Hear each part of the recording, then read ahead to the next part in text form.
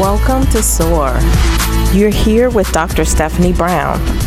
Thank you so much for coming and joining. For those of you who may not know me, I am a life coach and a physician, and I am here to use my voice to help sisters overcome and rise. I get to do this by discussing relevant topics and struggles that we all encounter in our lives with a focus on how we can overcome them by transforming our limiting beliefs into living our best lives. So today's topic is one that's really interesting. Today's topic is my title does not equal my identity. I think I can hear some folks out there ears perking up. Because this is real. Titles have power. The title of a manager versus an employee. The title of a wife versus a wifey. And we will get into more about the power of our titles later on as we talk to our special guests that we have coming up. My title is not equal to my identity. Now I know someone needs to hear this because titles have power. If you think about it, the title of mother versus the title of stepmother makes many people feel empowered in a different way. If you walk into a company for an interview, you feel differently if you're getting interviewed by the CEO or by the recruitment officer. And in relationships, there's a different vibe if your title is wife versus wifey or boo. Not to mention, if there's a particular title that you want that you don't have, whether it's professional like pastor or doctor, or whether it's a personal one, that can be really painful. And then there's the situation where you have worked hard to obtain a title, but you lose it. You get fired, or you lose your medical license, or you get divorced, or you lose the person that was the cause of you having that title. It can be soul crushing, and many feel like a ship without a rudder, aimlessly floating and being tossed by the waves. So we'll talk about how to find your bearing and your center again after the loss of a coveted title, or maybe even when you don't get a title that you always wanted. Just this week, one of my colleagues asked me if it makes me uncomfortable when people outside of work don't call me doctor. I said no. She said it made her uncomfortable when the receptionist at her doctor's office called her Mrs. Smith. She said Mrs. Smith, to her, was a person from her past a long time ago. And I thought about it. She's divorced and she became a doctor after her divorce. And in addition to that, her ex-husband has since passed away. So I can see where she's coming from. But I was wondering why her first name didn't seem appropriate, or Ms. Smith didn't seem appropriate. What was it about being called doctor, even though she wasn't acting in a professional capacity, that made her feel whole or made her feel like her identity was being validated? So we've got a lot to unpack today, and we've got the perfect person who's going to join us to help us unpack it and figure out how we maintain our identities and separate from our titles. We give our titles power. So the great thing about that is that we can choose how much power we want them to have. When we remember that we are complete and whole just as we are, with or without a title, we can decide how much power we want to give a title. If it is no longer serving us, we get to choose to give that title less power in our lives. I have a friend who never answers the question, "So, what do you do?" She answers instead with, "I am purposed to bring happiness and joy into the world." And so instead of talking about her title, her job, what she does, she talks about her state of being. So as we get into this topic a little bit more, I just want to introduce the guest that we have this evening. Our guest this evening is going to be Laquita Blockson. She earned her doctorate degree from the University of Pittsburgh, and she's now a founding faculty director at Agnes Scott College. Before pursuing her doctorate, Laquita worked for Taco Bell. She is an entrepreneur as well. She has a business called Business Renaissance Guru, and it's an advising company. And as a business renaissance guru, her specialty is to encourage and guide organizations as they transform themselves strategically during periods of growth or turbulence. So we are so excited to have her on as a guest because she has many titles and she's also experienced some different things with her titles. So coming up next, we'll be hearing from Laquita Blockson. So right now, I have the distinct pleasure of introducing our guest. Welcome, Laquita. Thank you so much. I'm so glad to be here. Wonderful. So as we, talk about this topic of my title is not equal to my identity, it reminds me that this discussion has many layers because honestly, our titles are a big part of our identity. We are aunts, we're professors, we're sorors, etc., and that does make up who we are. What I think we are really trying to say, both of us in this discussion, is that it does not completely define us. You are still you without any other titles. So how do you describe yourself without using your titles?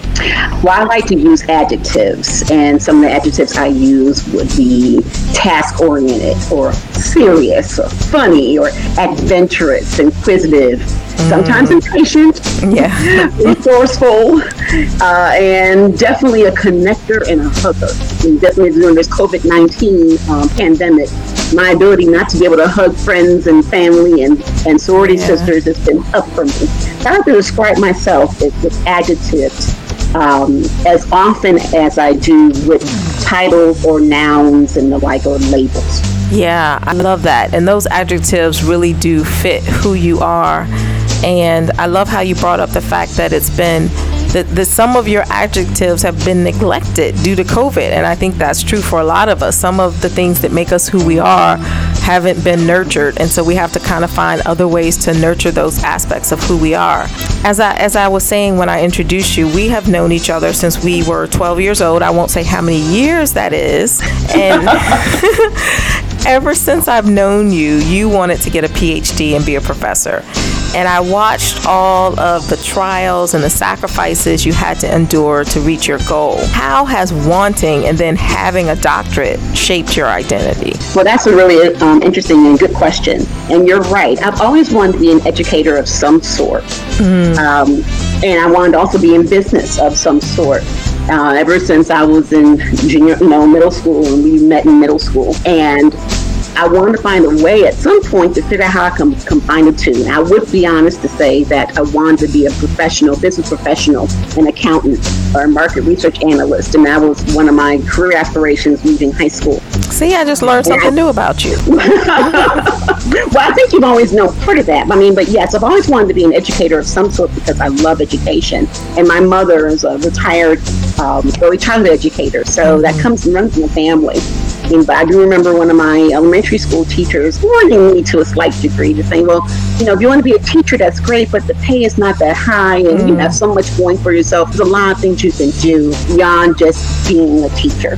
But I never let that necessarily go out the back of my mind. So it was great when I became a student at Florida A&M University as for my undergraduate degree, because that's when I was able to see lots of role models in my business school professors, because they all were many of them were African American, and I said I can see myself in their footsteps. So there is a way I could combine both my interest in being an educator of some sort, or being in the school environment, I'll say it that way, but also engage in my interest in terms of business, accounting, marketing, entrepreneurship, and all, and finding some unique way of being able to pursue that.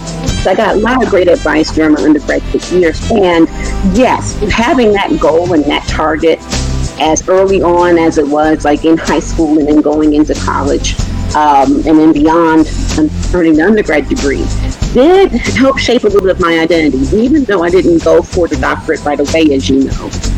But I always had that target in front of me and saying that's what I want to accomplish. And so to be able to come out in the end and pursue my degree at the University of Pittsburgh, my doctorate, and to be able to earn it, that was a really big deal. Yeah. And I would admit, yes, it did shape my identity to a degree. It's like, wow, I do have this title in front of my name, and yes, I have PhD at the end of my name. But I remember also learning along the way during that molding and shaping process that a doctoral program provides, is that if you're going to do this because you only want someone to call you doctor, or because you want the PhD at the end and not willing to make the sacrifices or make the commitment to what the field and the profession requires, then it's not worth pursuing. Yeah. And I was ready to make the commitment. So yes, but even at that point, so I'll be the first one to tell you, if you might remember, because you were at my graduation, and I'll be the first to tell you, like during that, those first couple of months, once I defended, it was great to have someone call me Dr. Blockson. Yeah, I heard you mentioned in your intro about your colleague who was offended when she was not referred to by her title that she had earned rightfully. And I have to admit, when I first earned my doctorate, I want everybody to call me by that title because it does make a difference. Yeah. But once that ebbed and flowed, and I said, once that has faded, it's like, no, I'm still Laquita. One way or another, I'm still Laquita Blockson. I was Laquita Blockson before the PhD. I'm Laquita Blockson after it. Yeah. The PhD is a tool that it allows me to do a number of things that I couldn't do otherwise, but it does not define me. Wow. I love that. And the honesty that you shared, that, and I remember that too, when you first graduate and they put all of the things on you and they call you doctor, that's a big moment, a big achievement. And rightfully so, you're excited at that point. So I know a few years ago, you went through a period of time where you were not working as a professor. And as you shared, this is something that you kind of always knew you wanted to be an educator. How did that experience affect how you saw yourself? Oh, that's a good question. I will be the first to admit that I went through a slight grieving process. So when I was not granted tenure and promotion at the institution where I was affiliated at that point in time, it did sink in, strike a nerve. It made me think at first, it's like, well, wait a minute, I thought I was worthy of this promotion. I thought I had earned the accolades and the work that I had done and the great positive recognition that the university received on my behalf and all those different kinds of things. I thought that would help, or I thought that should not have prevented me from having promotion and tenure granted upon me at that institution. So I did go through a grieving process. I'll be the first to admit that. But I did also learn during that time frame that, one, this is not, I can always find another opportunity somewhere else, and that just may not be the best opportunity for me. Right. And I also have always been, even before I was with that particular university, I've always seen myself as an entrepreneur of ideas, and I choose to affiliate with a particular organization for a particular period of time, so long as that relationship stays mutually beneficial. At any given point when it's no longer mutually beneficial, that's when it's, whether it's because of something I discover or learn, or something they discover or learn, or we decide to mutually agree that it's not the best fit, then it's time for me to think about another opportunity I can pursue. But I will be the first to tell you that, yes, when I took a brief period of time to not operate as a professor or full-fledged as a professor, and I worked for a nonprofit organization in the leadership capacity, that was a great opportunity to learn different skill sets that I otherwise would not have had a chance to develop in my professorial role. Absolutely. There's always opportunities and things that we might pursue as hardships. So, Laquita, what you said was really powerful about, when you lost your position as a professor, it kind of forced you to explore some different talents that you had. A lot of people right now are losing jobs, or companies are going out of business, or people are being redeployed. Even at my job, we have OBGYNs who are seeing male patients and they haven't seen men in 20 years. They may be trying to figure out how to deal with this. Do you have any advice for them and how you kind of got through that difficult time? I do. I definitely encourage, when I'm as a professor, when I'm working with students or clients, I always encourage individuals to conduct or complete a skills inventory. Monster.com and Career Builder websites both have skills inventories or self-assessments that you can, so that you can get a sense of what your skills are, what are your strengths and the like, and be able to use that to challenge new opportunities. And it also helps to be able to see how you can take the skills you have and apply them in a new context, and to be open-minded about that. So, like you mentioned with the OBGYNs who are now seeing male patients, it's like, well, they don't know if you're treating adults, you know, you don't lose that aspect of your practice. It's like, you know, you're able to still operate as a primary care physician or an internist in some capacity. You know better than I do. You're a physician, but you know, there are some things you don't lose, and so you just have to now channel the knowledge you have into another direction. And those are things that, you know, we encourage anyone who's going through a transition with their job or in any role that they're playing to be able to find ways to take the skills and the knowledge that they have and to apply it in this new capacity. It may take some creativity to do it. Yeah. But there are ways you can go about it, and understanding what your skill sets are. If you have not taken a skills inventory or self-assessment in several years, this is a good time to be able to do that, so you'll know where you are from a strengths perspective, and gives you some ideas that you might not have thought about. I love that advice. I think that's great advice, because a lot of times we think of our skills within a certain context, but they're transferable, which is awesome, which is great. And what opportunities do you feel like this situation forced you to create for yourself? You talked about figuring out what your skills were and seeing what your new talents were. So how did that translate into new opportunities for you?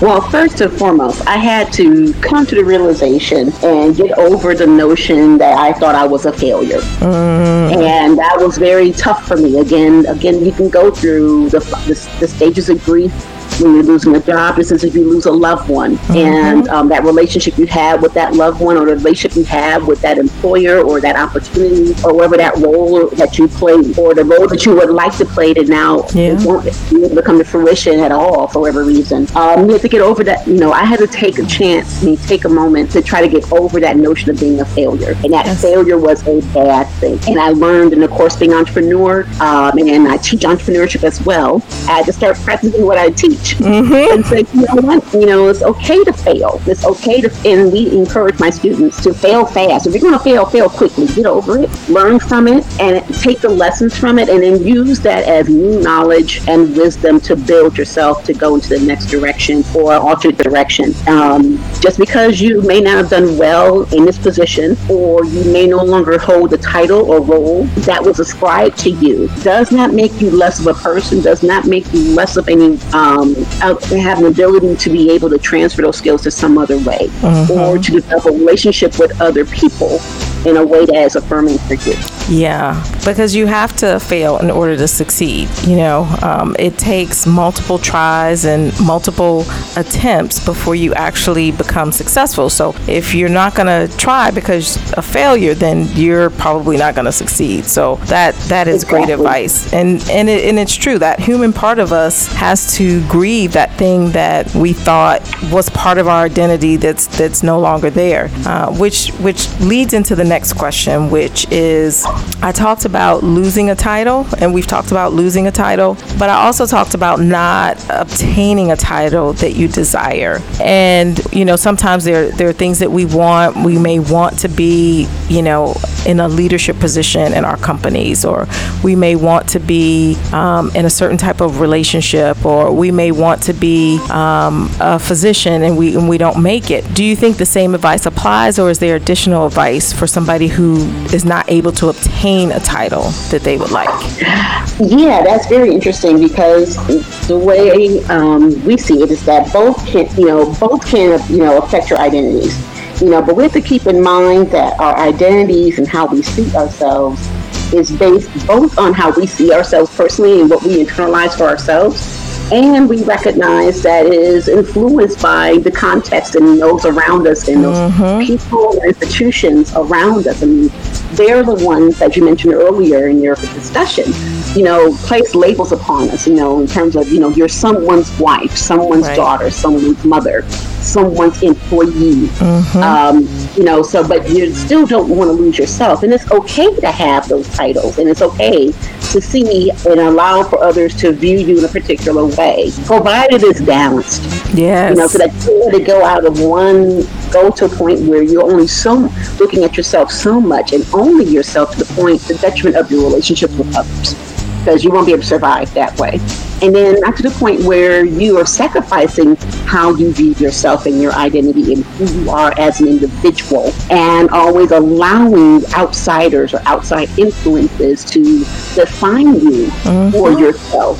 because the question then becomes, what level of power and influence are you allowing to help define and provide your identity? And we'd be very mindful of that. So I always tell individuals in their organizations, even when they're talking about organizational identity, how do you see yourself versus how others see you, and do they reconcile?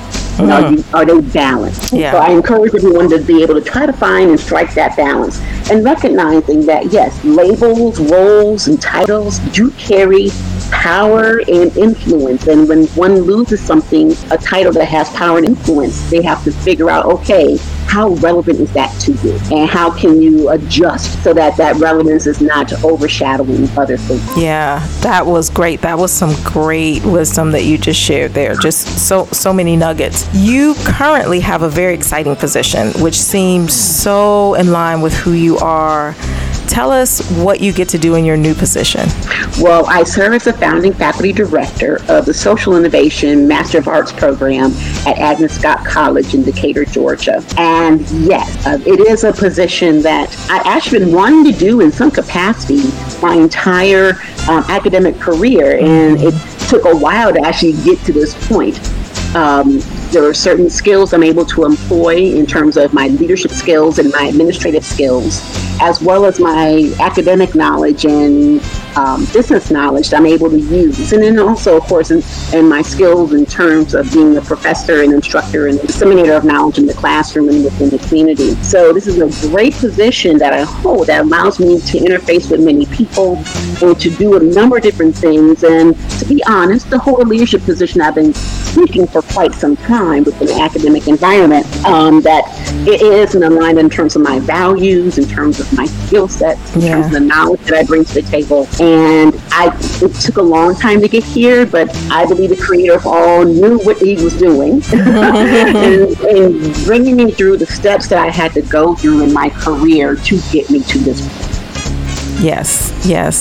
And isn't it interesting how much more you appreciate it when it comes in the timing and you see that this is where you're supposed to be at this particular time, and maybe 2 years ago or 3 years ago you weren't ready for the role, and now you are. I agree wholeheartedly. And one takeaway from this experience so far also is that it is really key, and I've known this and you've known this for some time, but it's really great and key to cultivate relationships with others and to be able to plant seeds along the way. Had people not known what kind of work I have done and can do, and the kind of the scholarship that I conduct in terms of the research I conduct, or the kind of work that I've done in different capacities in the community and on campuses, had someone not known that about me already, they would not have been able to seek me out or recommend me for such an opportunity as I have right now. Now it took me a while for me to cultivate that opportunity. It didn't come overnight. The seeds were planted years ago in the minds of different people along the way who I would not have thought would have brought this opportunity to me, but they were able to, refer me to individuals and say, well, they're looking for someone like me. They knew me, or they knew someone like me, and said, well, let me refer you to, or let me recommend Laquita to you. She could do the work that you're looking for. And had that person not known what I do, and I wasn't ashamed to be able to share with others what I do and the like, then I would not most likely be in this position that I have right now, or wouldn't be able to cultivate that relationship I have at Agnes Scott College at this time. So I'm all about planting seeds. They may not grow and bring forth fruit right away, but in due time they do. Yes, keep planting. So I wanted to wrap up our interview with this question. What concrete tips would you like to share about how to affirm one's personal worth and to rebound after a career setback? Wonderful. Yes, I do have a recommendation. So I want to recommend a book that one of my colleagues, Dr. Laura Morgan Roberts at the University of Virginia, has written. She does work with identity, and particularly individual and organizational identity. So she has a tool called the Alignment Quest Toolkit for activating your best selves. And you can find it on Amazon. So I'm plugging the book in a way. But I wanted to let people know that there are tools. And I know, Dr. Brown, you have various tools you have that you use with your clients as well. in terms of how you're able to go through a process of bringing coherence and purpose and joy to your life by learning how to create the most value in your daily living and your daily working. And so that's some of the work that I know that you do in your coaching and that Dr. Morgan Roberts does in her work with individuals and organizations. But also, if you don't want to buy the book, what I would suggest is to take a self-inventory and do an exercise quickly. And it may take a little while, but get your journal out and think about 25 adjectives to describe yourself. Did you write down 25 adjectives? It may take you a while to think about, oh my gosh, you might be able to write down 5 right away, but it's going to take you a moment to really reflect upon 25 what are other words that you would use to describe yourself. Ideally, how you describe yourself versus how others describe you or label you. And through there, you might find some power within those adjectives and say, okay, if I see myself in this role, or I see myself as this kind of person, it should not matter what type of role or title or organization I work for or position I hold. I will still be this person based on the 25 descriptors I gave myself. Love that. I am going to try that, and I may even use it with some of my clients. So if people want to reach out to you, if they have questions, where can they reach you? The best way you can reach me is via my website at www.businessrenaissanceguru.com, or you can do a Google search, Laquita Blockson, and the website will pull up. But yes, you can reach me directly at www.businessrenaissanceguru.com. Thank you so much for joining us. So some of you may be listening to S.O.A.R for the first time. So I just want to take a minute to talk about what S.O.A.R is all about. S.O.A.R, which stands for Sisters Overcoming and Rising, is here to provide a platform for women to give and receive, because that's what sisterhood is really about. It's a relationship that goes both ways. One week you may be a guest on here, sharing your talent and your expertise and helping another woman get through a situation you've already been through. And the next week you may be the one receiving a word of advice that helps you and gives you an aha moment. The content is not just for women. We welcome all, and we will definitely have some men on the show as guests as well. But how many platforms actually elevate Black women and look to them as the experts? We really do have everything that we need within our community to be prosperous, to be well, and to be wise. And the whole point of this platform is to demonstrate that. And it starts with shifting our thinking. As a man or woman thinketh, so is he or so is she. So my goal as a life coach and as a radio show host is to help all of us think the thoughts that manifest the most joy, peace, and power in our lives so that we can soar higher. So this show is one aspect of the S.O.A.R brand. Stay tuned for other aspects. There may be brunches, there may be retreats, anything that allows women to come together and uplift one another and empower one another. That's what S.O.A.R is about, empowering women and loving on one another. And if you want to check out my coaching business, you can go to my website, which is www.stephaniebrowncoaching.com. Whenever I end my shows, I always want to leave you with some parting motivation. The Bible says, be transformed by the renewing of your mind. So remember, the change happens in your mind first before it manifests in your life. To overcome your circumstances, think the thoughts you would think if you were already where you want to be, and you will be there before you know it. Thanks for soaring with me.